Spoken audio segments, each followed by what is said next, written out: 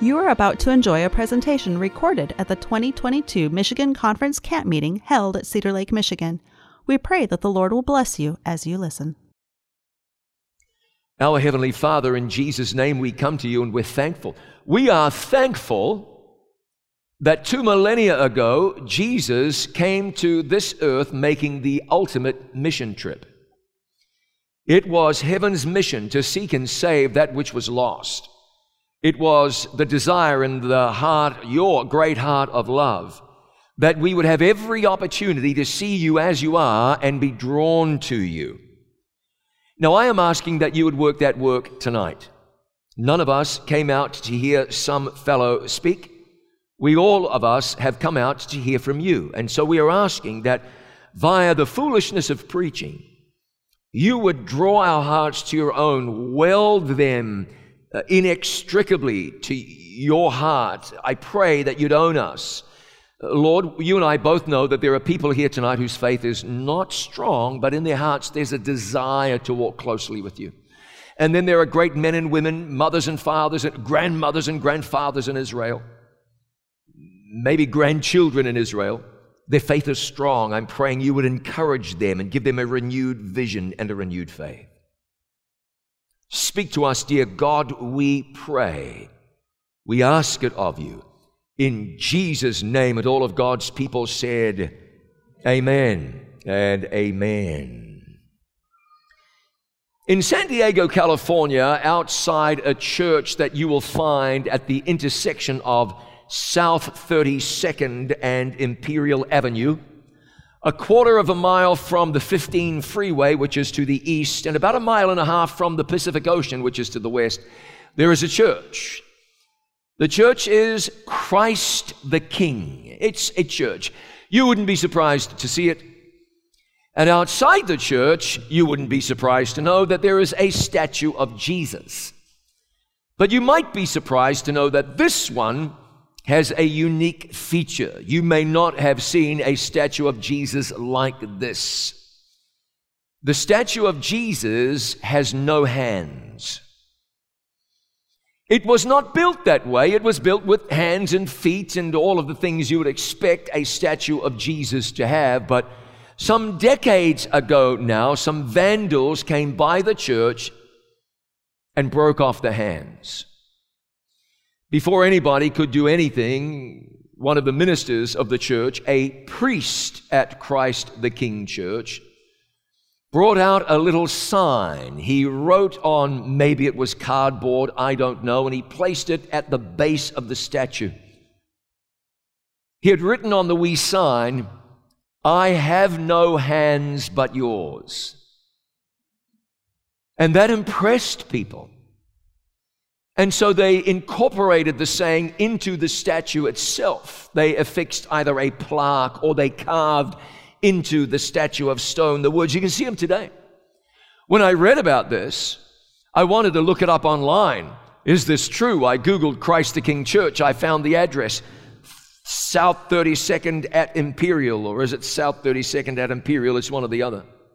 I said, there's a church. I went on Street View, zoomed up to the church, found the statue, zoomed in on the statue. There it is, no hands, but now incorporated into the statue thing itself. There's that phrase, I have no hands but yours.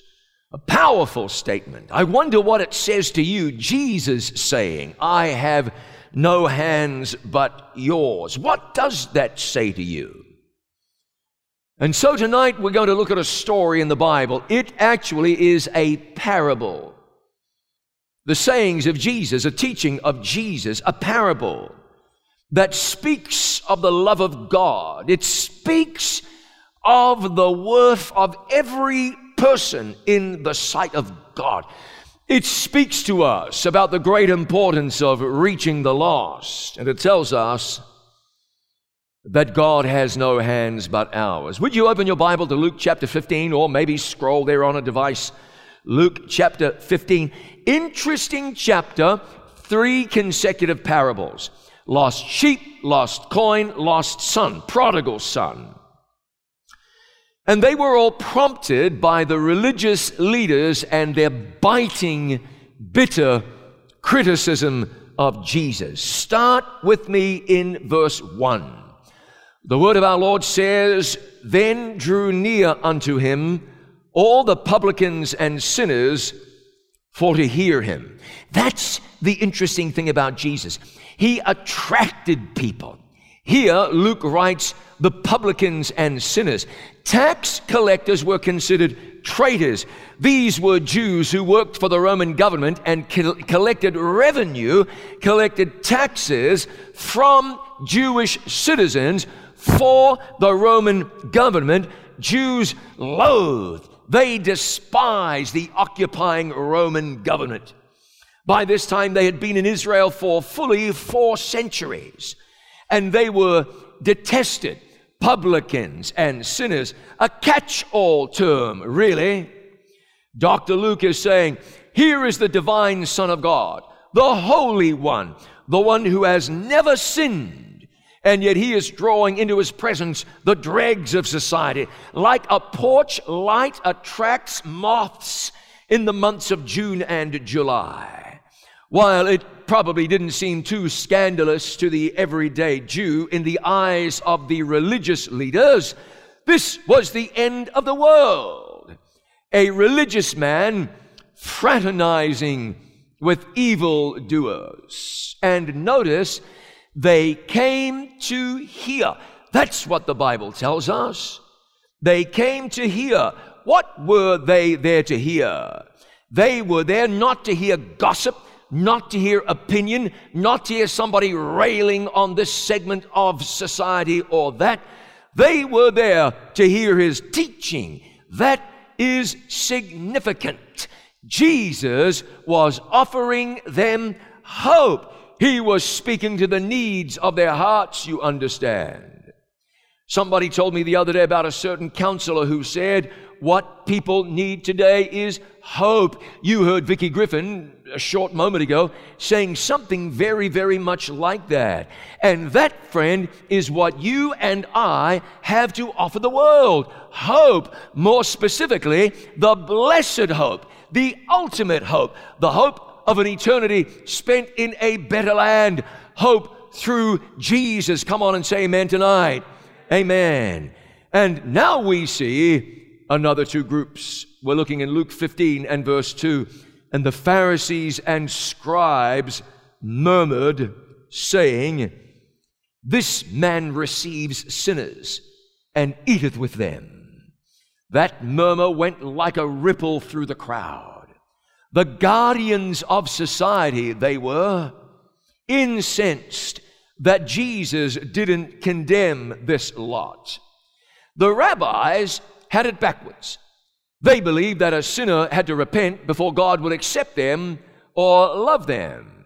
They had a saying that there is rejoicing in heaven when one who has sinned against God is destroyed. Hard to imagine, isn't it? So lacking in compassion that when sinners gather around a teacher of Scripture, they wish that the lost people would just go away. Could we be the same today? You might not be a complainer in word, but you might be a complainer by your actions. I'll challenge you just a little bit. Someone the other day mentioned to me a certain publication, a certain website. Some would say it upholds certain standards, it preaches it straight, or some such thing. A number of people had read something on there that they considered inappropriate, unnecessary. Oh, this is sort of scandalous. Maybe it was. They wanted me to know about it. And I said, I would not read that website on principle. They are critics. They are complainers. They do the devil's work criticizing God's church openly, bitingly, awfully. And you want me to read that. Now, I wouldn't get up in the pulpit and say what they write, but you would want me to sit down here and in private read what they write and maybe celebrate it and maybe send a link to somebody else. We got to be careful, ladies and gentlemen, that we're not doing the devil's work in some holy way. Oh, you need to know.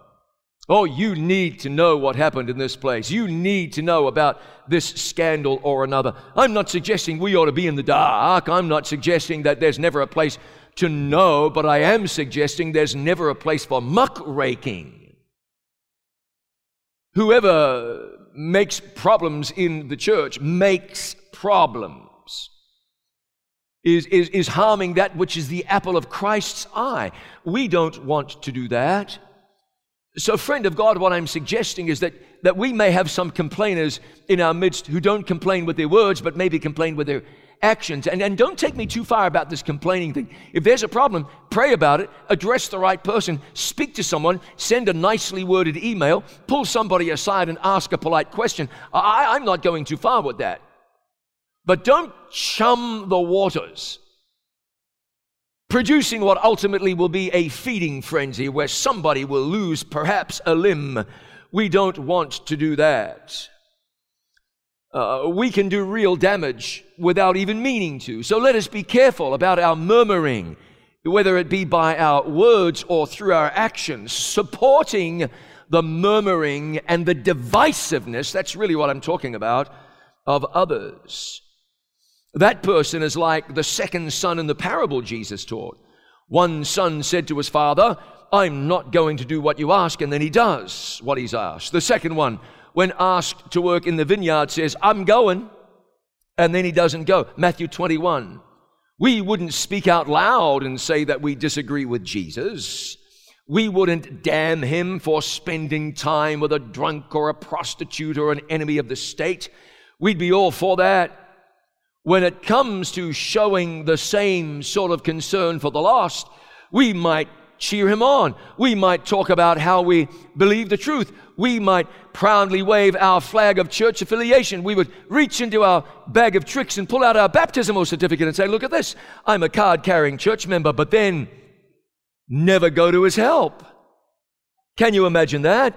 That kind of hypocrisy. Standing up for Jesus, but never going to his help in the work to reach the lost.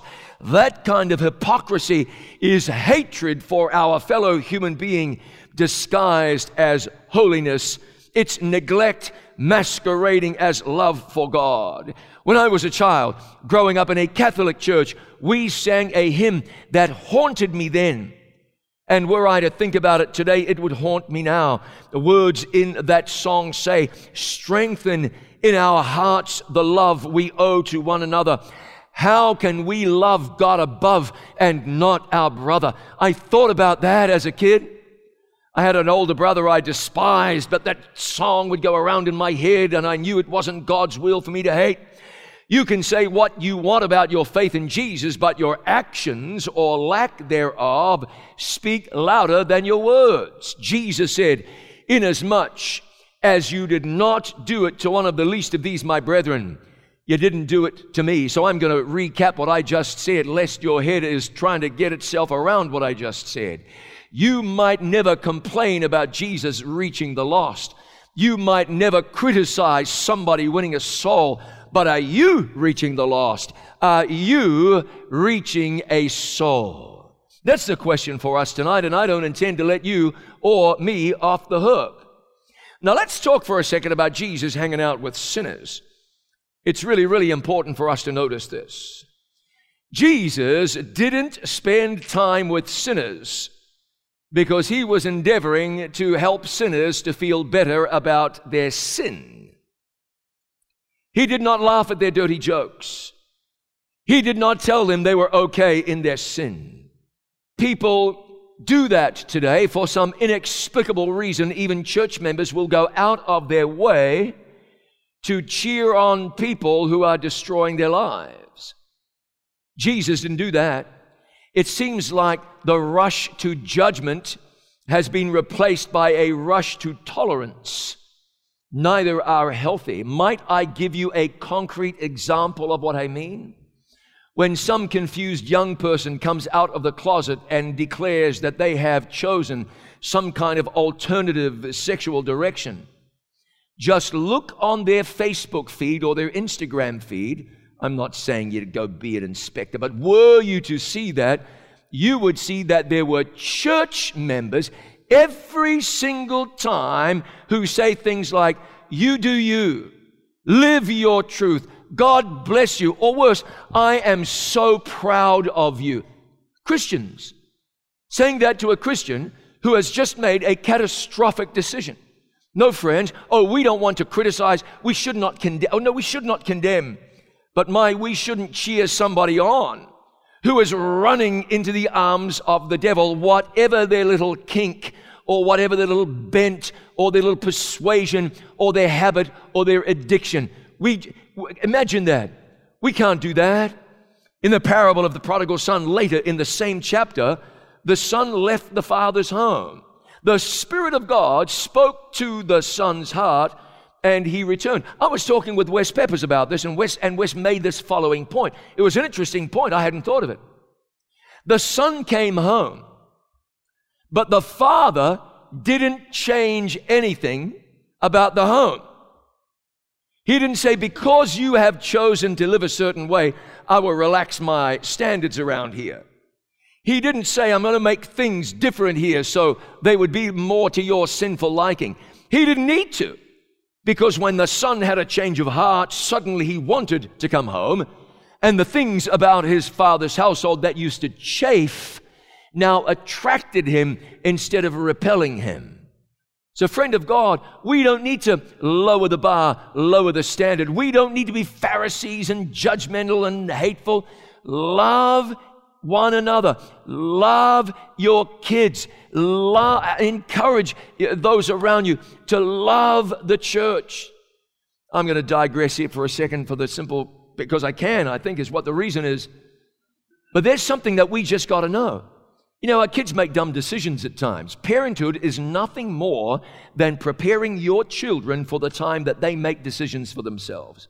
That's what it is. They don't always make wise decisions. I'm going to tell you something. We rack our brains. How do we keep our young people in the church? We spend money and we conduct seminars and we consult experts and we gather together. How do we save our young people? What can the church do? Well, all the church can do is sort of lock the gate after the horse is bolted, or maybe leave the gate open and hope that the horse finds its way back. What I mean is, if you're putting your eggs in that basket, it's just a little too late. It's not that we shouldn't do something. We should do whatever we can. But you know where the work of keeping our kids in the church begins and ends, really? In the home. In the home. I know what you're thinking. There's someone here saying, Pastor, we did everything right. Church, Sabbath school, Pathfinders, adventurers. Church school, we did everything right and it all went wrong. Sorry. I'm not telling you it's your fault.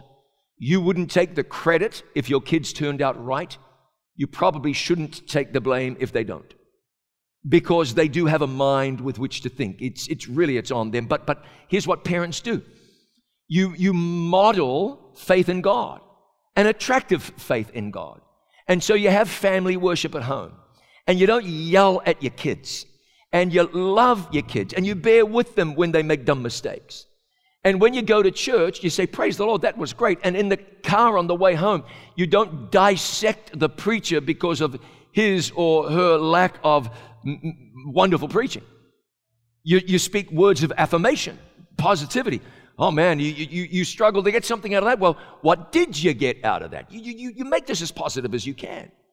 Children don't want to see hypocrisy in the home. They can smell it a mile off. They don't want you feeding them Bible stories and then playing secular music in the home, taking them to Sabbath school and then taking them to the movies. I'm not criticizing movies. I mean, I would, but I'm not. I'm simply saying that Sabbath school cannot compete with special effects and Marvel movies or whatever they might be today. Just can't compete. It's like feeding your kids Cheetos and M&Ms and then wondering why in the world they don't like broccoli. It's because it's what you fed them. You developed in them a distaste for that which was good. So every young parent needs to know, every parent needs to know, model faith. Let them see it work in you. Get them involved in church, take them to the work bee, go on a mission trip, be supportive. Don't rip the church, build it up. Pray for your kids, pray with your kids. I'd love to tell you that's a guarantee, but it's not. It's not. But that's the place to start, and you do much less than that, and you are setting a snare before the feet of your children. As someone said to me recently, it is not love that tells a sinner they are okay in their sin. It's a terrible kind of viciousness that tells a person that they are okay on a healthy path when they are on the path to destruction. Which is not to say that any of us have been commissioned to correct the erring. If you think that you have been commissioned, gifted with the spiritual gift of correction, then you're probably wrong. But God has said ours is the ministry of reconciliation, and that is true. We've been commissioned, every one of us, to lead them to Jesus. I'm reading now, and the Pharisees and scribes murmured, saying, "This man receiveth sinners and eateth with them." They had lied about Jesus many times. He said he'd destroy the temple and then build it again in 3 days. Lies. Jesus never said that. They lied about him again and again. They accused him of blasphemy and Sabbath breaking. More lies. But here they were right, demonstrating that even a broken clock is right every so often, twice a day at least. They said, "This man receives sinners and eats with them." True. Absolutely true. Did you know that? This man, Jesus, receives sinners. We got to know that and actually believe that. A friend of mine told me just the other day about somebody that she knows who did something wrong. It was something she should not have done. And then she spent the next 30 years believing God did not love her. No. We can't think like that.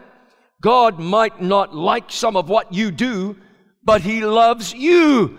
You are His child. Your actions don't change the fact that you are His child. He loves you. I read in the book of Jeremiah recently. You know, some of what God says in the book of Jeremiah would strip the paint off furniture. It is serious.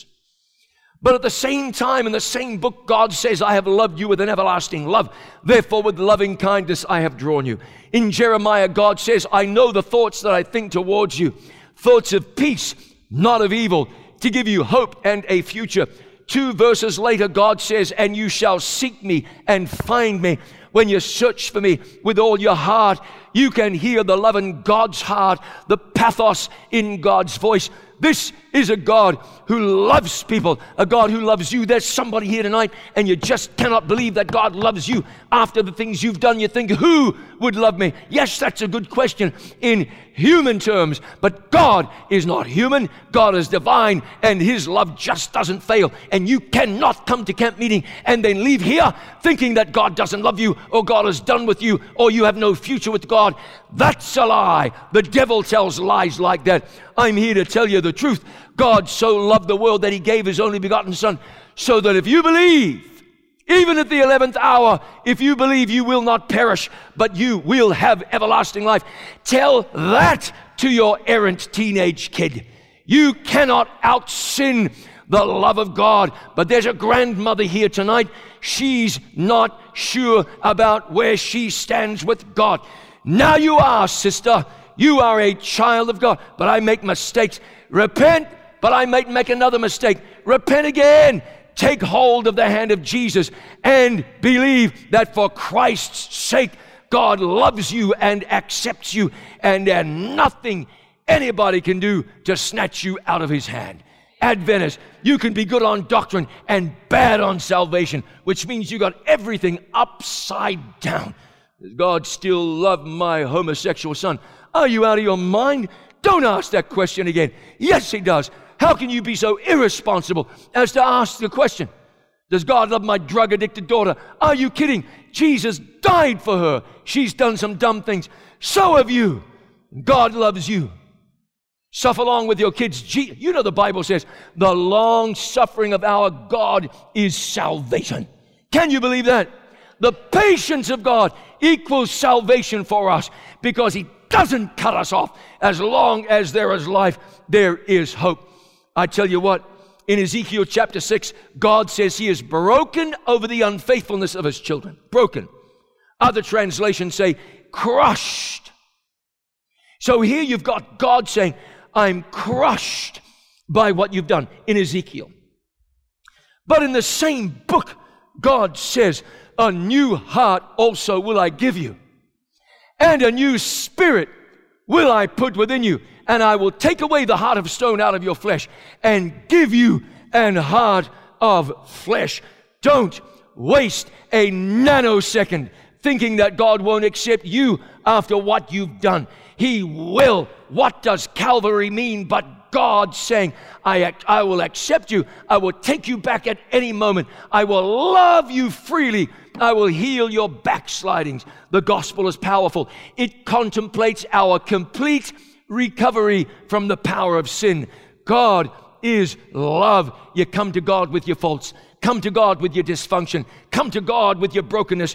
Come to God with your failings, and know that the sovereign God of the universe receives you.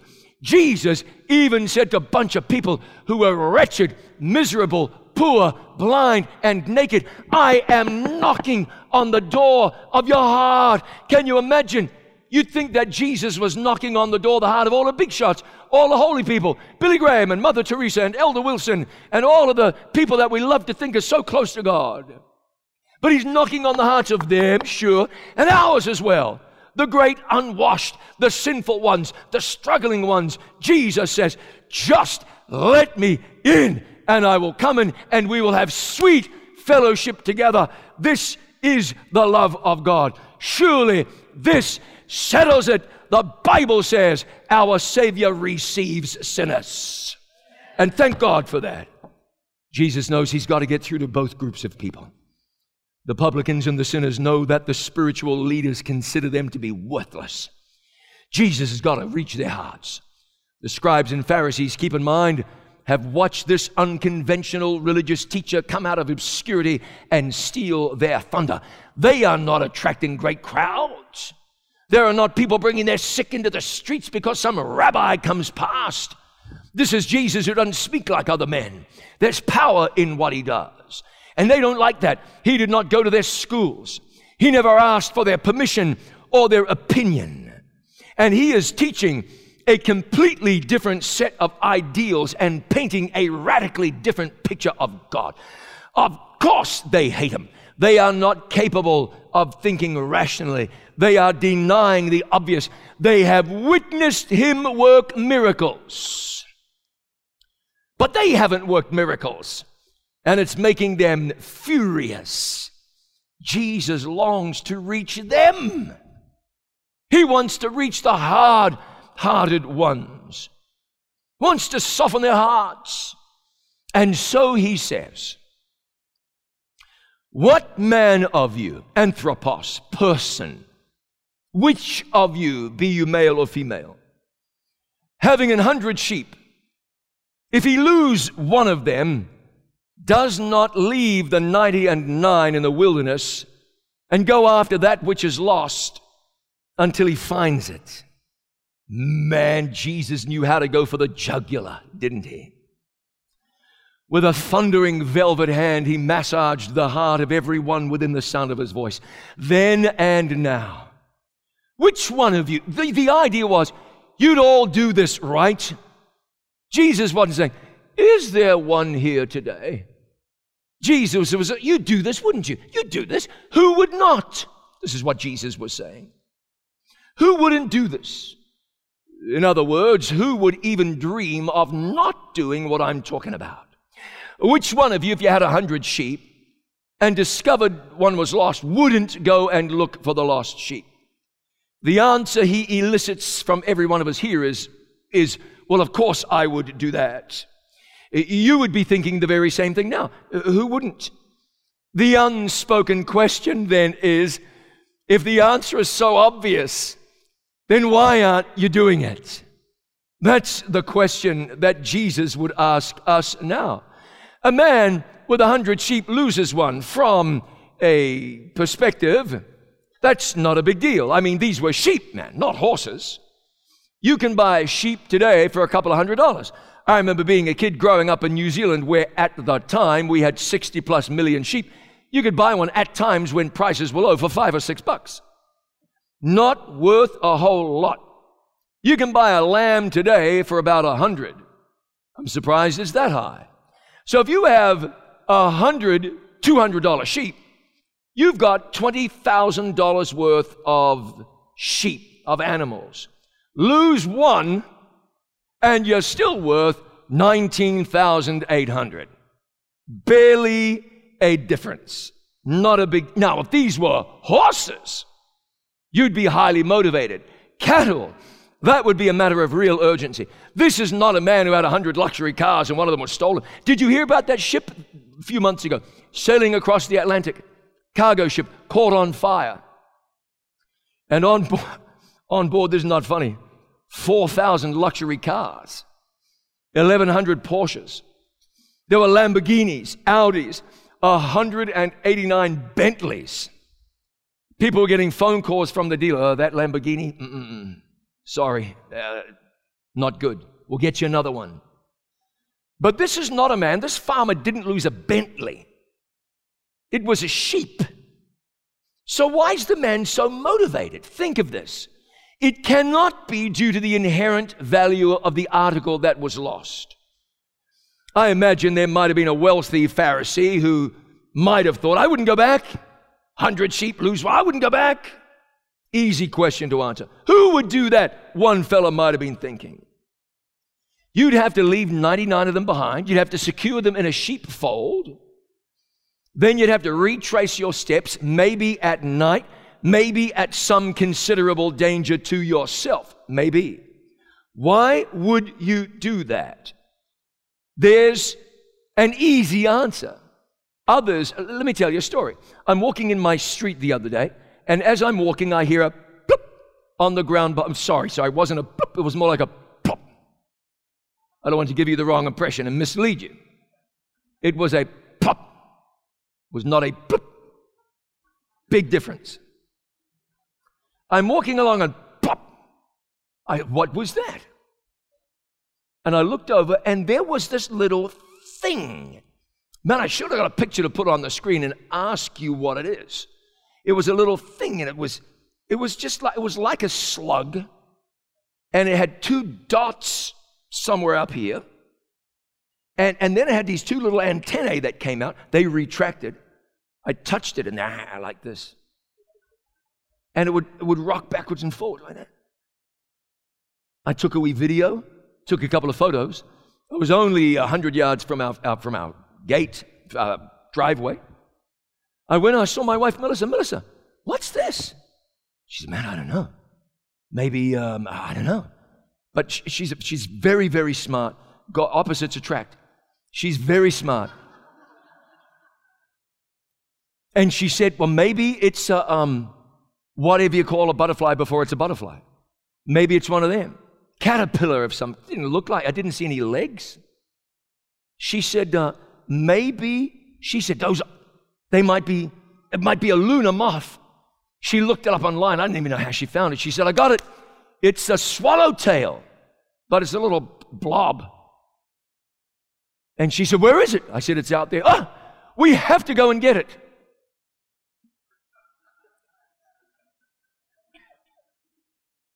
I didn't say this, but I thought, we really don't have to go and get it. By now, if it's really what you said is a bird, probably got it. Why would we have to go and get it? We went out there. I told you my wife is a runner. We went out there to the street. It was not there. My wife,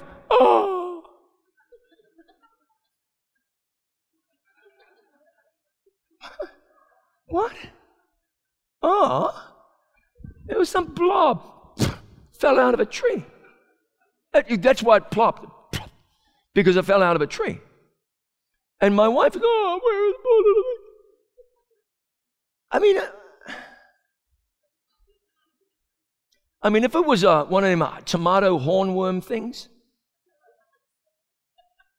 I'm going to tell you what I do to those. You know what I'm talking about, right? Hornworms? Oh, yeah.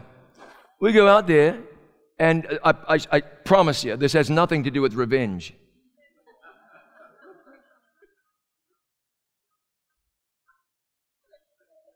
I take that back. It's not a promise. We'll pick them off the plant, And I don't want to stamp on them because I'll take them out into the cul-de-sac. There's a brick out there. If you're from the People for Ethical Treatment of Animals, if depending on where you hit it, the thing will go. And I'm saying, that used to be leaves of my tomato plant. So that's a bad worm. This is a swallowtail in the making. But we turn, and there it is. It's hobbling across the street. My wife goes and grabs it, brings it inside. We got to save this.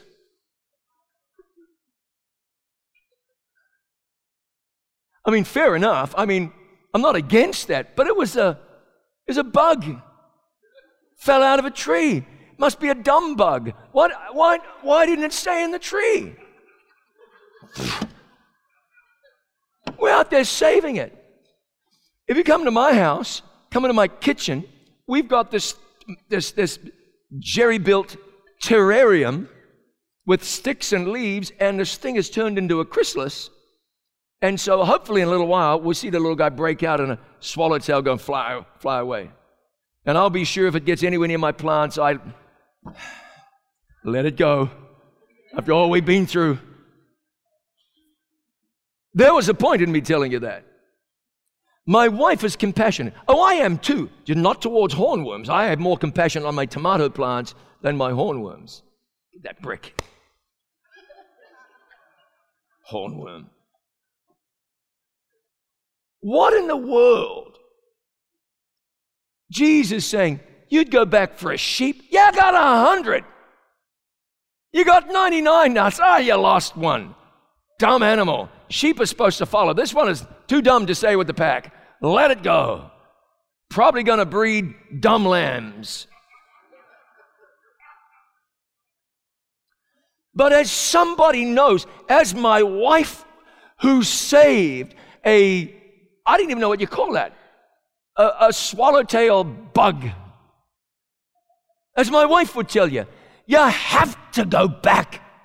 Compassion tells you to go back. Now, lest you think I'm a bug murderer, I'm the one in my house who chastises my son for killing spiders. Some little spider, he takes off the shoe, bam, bam, bam. I think it's enough. No, bam. I'm the one who's, no, take it outside. Spiders are people too. Let it live. It's not hurting you. I'm the guy who saves the spiders. My wife won't even save a spider. I'll save a spider. You have to go back for a sheep. Compassion demands you to go back. It's got nothing to do with what they're worth in financial terms. Nothing. How could you sleep at night if you didn't at least go back and look? And there's the question, right or not? I have no difficulty imagining some poor fallen soul thinking, man, you just can't leave that sheep out there. You got to go back. And as we say this, we are keeping in mind that this is a picture of how God treats sinners. This is a parable about the gospel. This is a parable about the love of God for sinners. It's not that we are worth anything in dollar terms. There are almost 8 billion of us. You think God gonna care if he misses one? Yes, he is. You don't understand. If you had 8 billion of anything, you wouldn't care less if you lost one. Bill Gates, he got $1 bazillion. If he lost one, he's gonna lose no sleep. You understand what I'm talking about? But God loses a soul, and he is moved. He is moved. It is love that drives God to seek the lost sheep. For God so loved the world. In fact, how did the shepherd even know that he had a sheep missing? You can't tell the difference between 99 and 100 at a glance. You can't. I can't imagine anything. If there's 100 of them and you took one away, you'd notice that it was lost. You have to count. And so the shepherd, maybe at the end of the day, is counting. How do you count sheep, man, when they wander around? He's counting. Maybe it was when they lay themselves down to sleep. He is counting. The shepherd was checking. He cared enough to notice that one was missing. God cares enough to know when you are missing. He cares. He notices when there's a lost sheep, when somebody is wandering. You read Ezekiel chapter 34. I don't have time right now. That is where God declares that He is the good shepherd. In Ezekiel with the wheels and the wheels. Ezekiel, God says, I am the good shepherd. Read Ezekiel chapter 34. Probably the best known passage in all of the Old Testament deals with the shepherd and the sheep. The Lord is my shepherd. I shall not want. He maketh me to lie down in green pastures, leads me beside the still waters, restores my soul. Listen, the Lord is my shepherd. I shall not want. Surely goodness and mercy will follow me all of the days of my life, and I will dwell in the house of the Lord forever. Why? Because the Lord is my shepherd. You've got to understand something about the love and the care, the paternal love of our Heavenly Father. He goes after the lost until He finds it. How long did He take? We don't know. We are not told. Was it an hour, a day, 2 days? I don't know. But He expended the effort. I want to tell you something. God created a world, and then it was taken away, wrested away by a jealous devil. No, really. God saw it given away by some unthinking human He had created not too terribly long before. He saw His people dive headlong into the abyss of sin, destroyed the world with water, hoping things would improve. In spite of His pleading, sending His prophets, rising up early and sending them, things did not improve. He said, I will send my Son. They will reverence my Son, but He was despised and rejected of men, a man of sorrows and acquainted with grief. He came to His own, and His own received Him not. He was wounded for our transgression, bruised for our iniquity, made a grave with His grave with the wicked and with the rich in His death, even though He had done no violence, neither was any deceit found in His mouth. Friend, I'm wanting to go somewhere with this. Don't look at the clock. God had compassion on the lost. The question isn't even a question. It's a statement. It's a statement.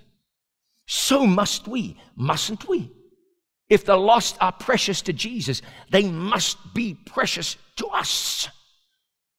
We are in danger of building institutions and lovely houses of worship and getting ourselves well educated, and in doing so, congratulating ourselves for our theological acuity, having sharpened its edges on the razor strap of both intellect and ego, lining up behind our favorite preachers and our favorite authors and our favorite social media darlings. We are in danger of doing all of that and forgetting why we are here.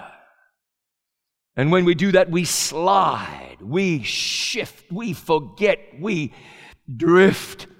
When we forget why we are on this earth, we metamorphose into that which we despise. We're no longer publicans and Pharisees. We are no longer publicans and sinners. Instead, we are scribes and Pharisees, looking down our noses at the lost and eventually at Jesus. Oh, we won't give up on Him completely. We may even serve at church. We'll get a job. We can keep our hands clean. We'll look the part, and then we will be like the priests and the Levites who passed by on the other side of the road. Listen to me. We are suffering. Where are the laborers?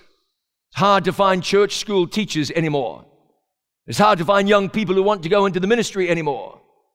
It's hard. The church is wondering what's going to happen when all those on the verge of retirement retire from the ministry. They're going to lay down their swords and their shields, masses of them. Frankly, there's a wee part of me that thinks it's ultimately going to do us good. Maybe we will have to step into the gap and do what we should already have been doing. But the concern is that there are too few entering into the harvest.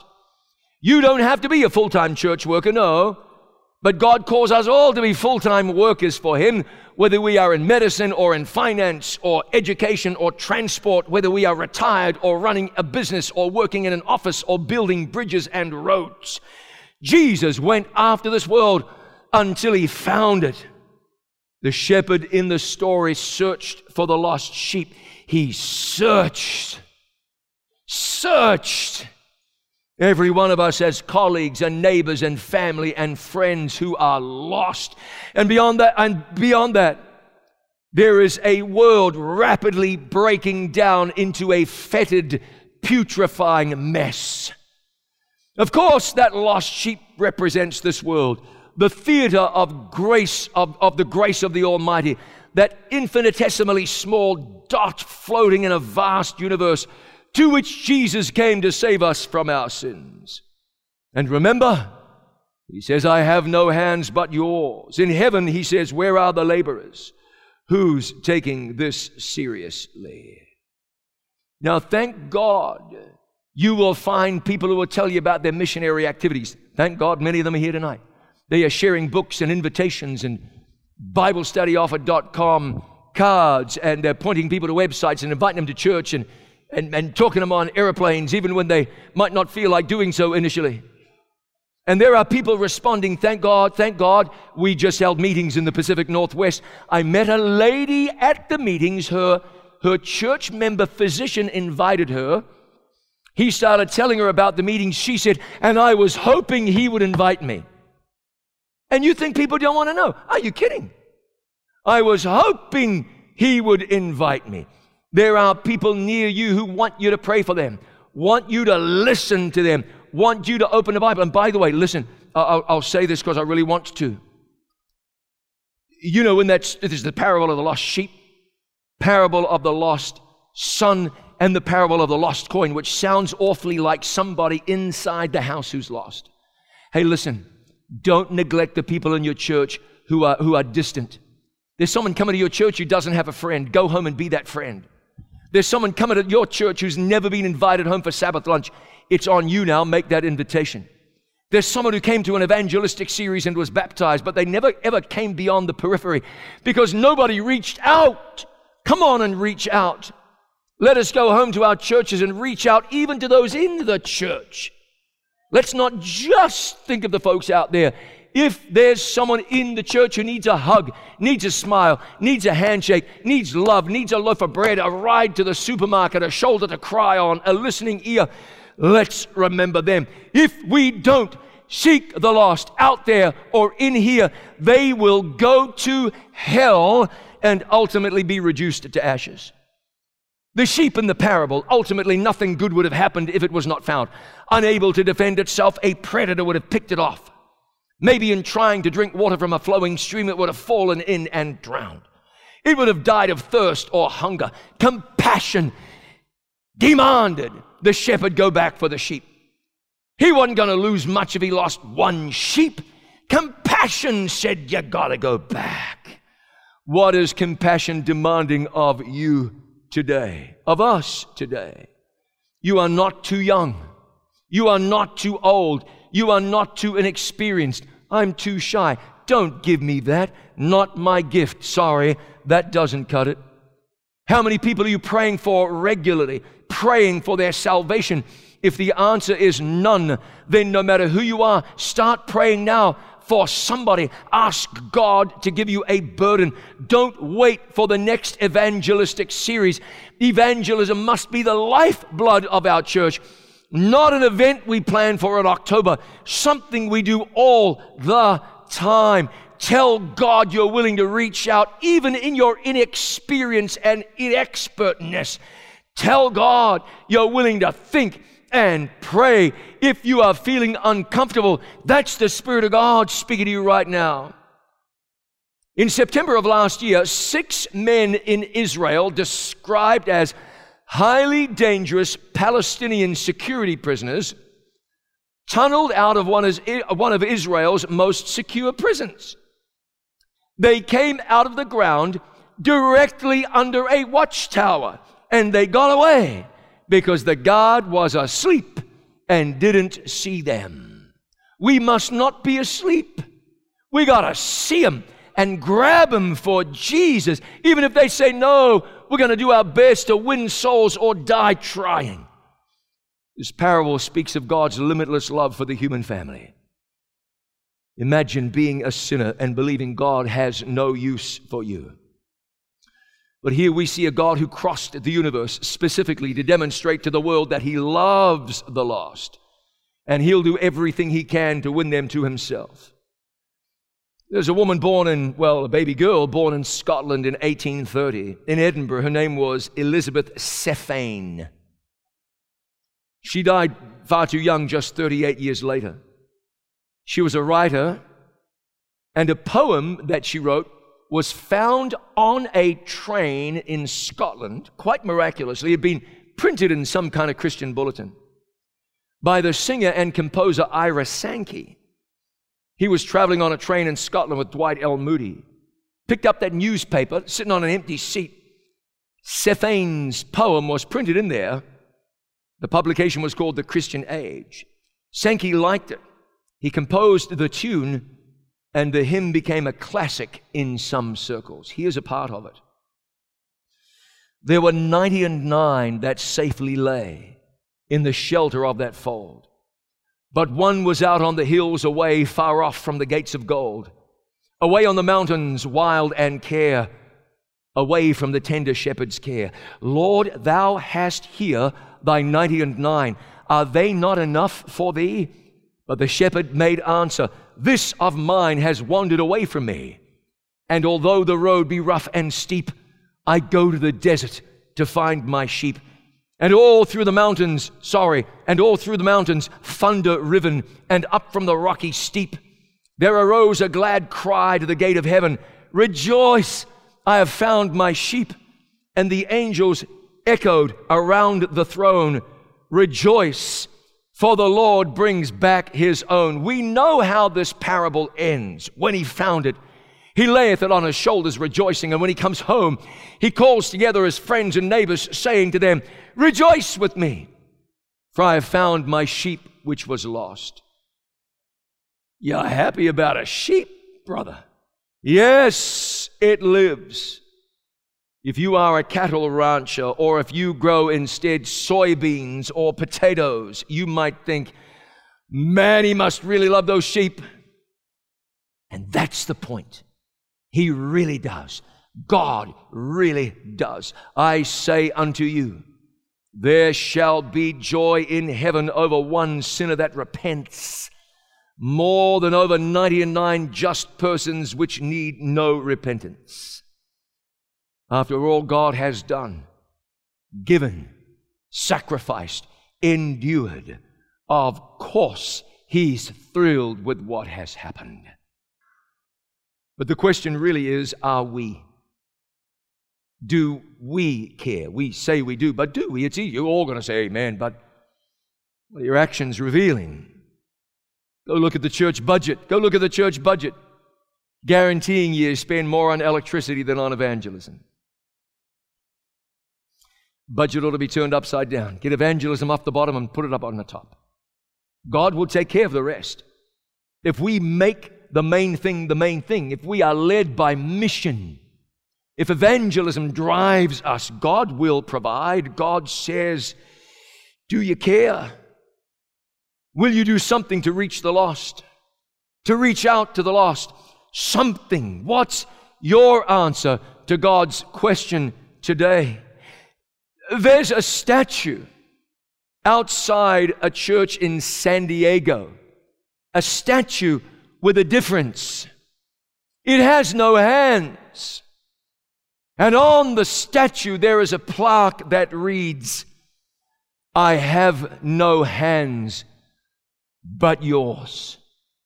Please pray with me now. Our Father and our God, tonight we read about a Savior who crossed the universe to rescue this one sheep, and He reminds us tonight that there are sheep who have wandered away, and Lord, you are looking to us to go after that one sheep. Oh, pray, yes, pray. Pray and go.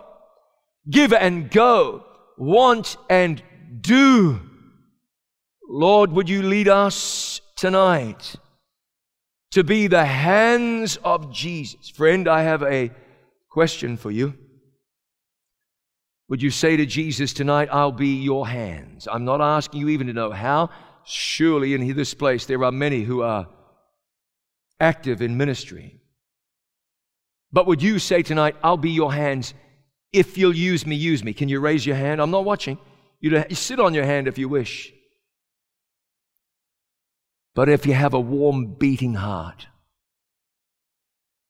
would you raise your hand tonight? Lord, I want to be your hands. I want to use my talents for your glory. I want you to use me somehow for heaven. Use my family, my home, my career, my practice, my job. Use my finances, my funds. Use my church. Continue to use my conference. Here we are, Lord. Look at our hands. You've got some more hands now. Use them for your glory. Seek and save the lost. Expand the census of heaven. We ask of thee in Jesus' name. Please say tonight, amen and amen. To listen to more of these presentations, you may visit the audio archives at misda.org/audio22 or search for Michigan Conference Camp Meeting wherever you get your podcasts.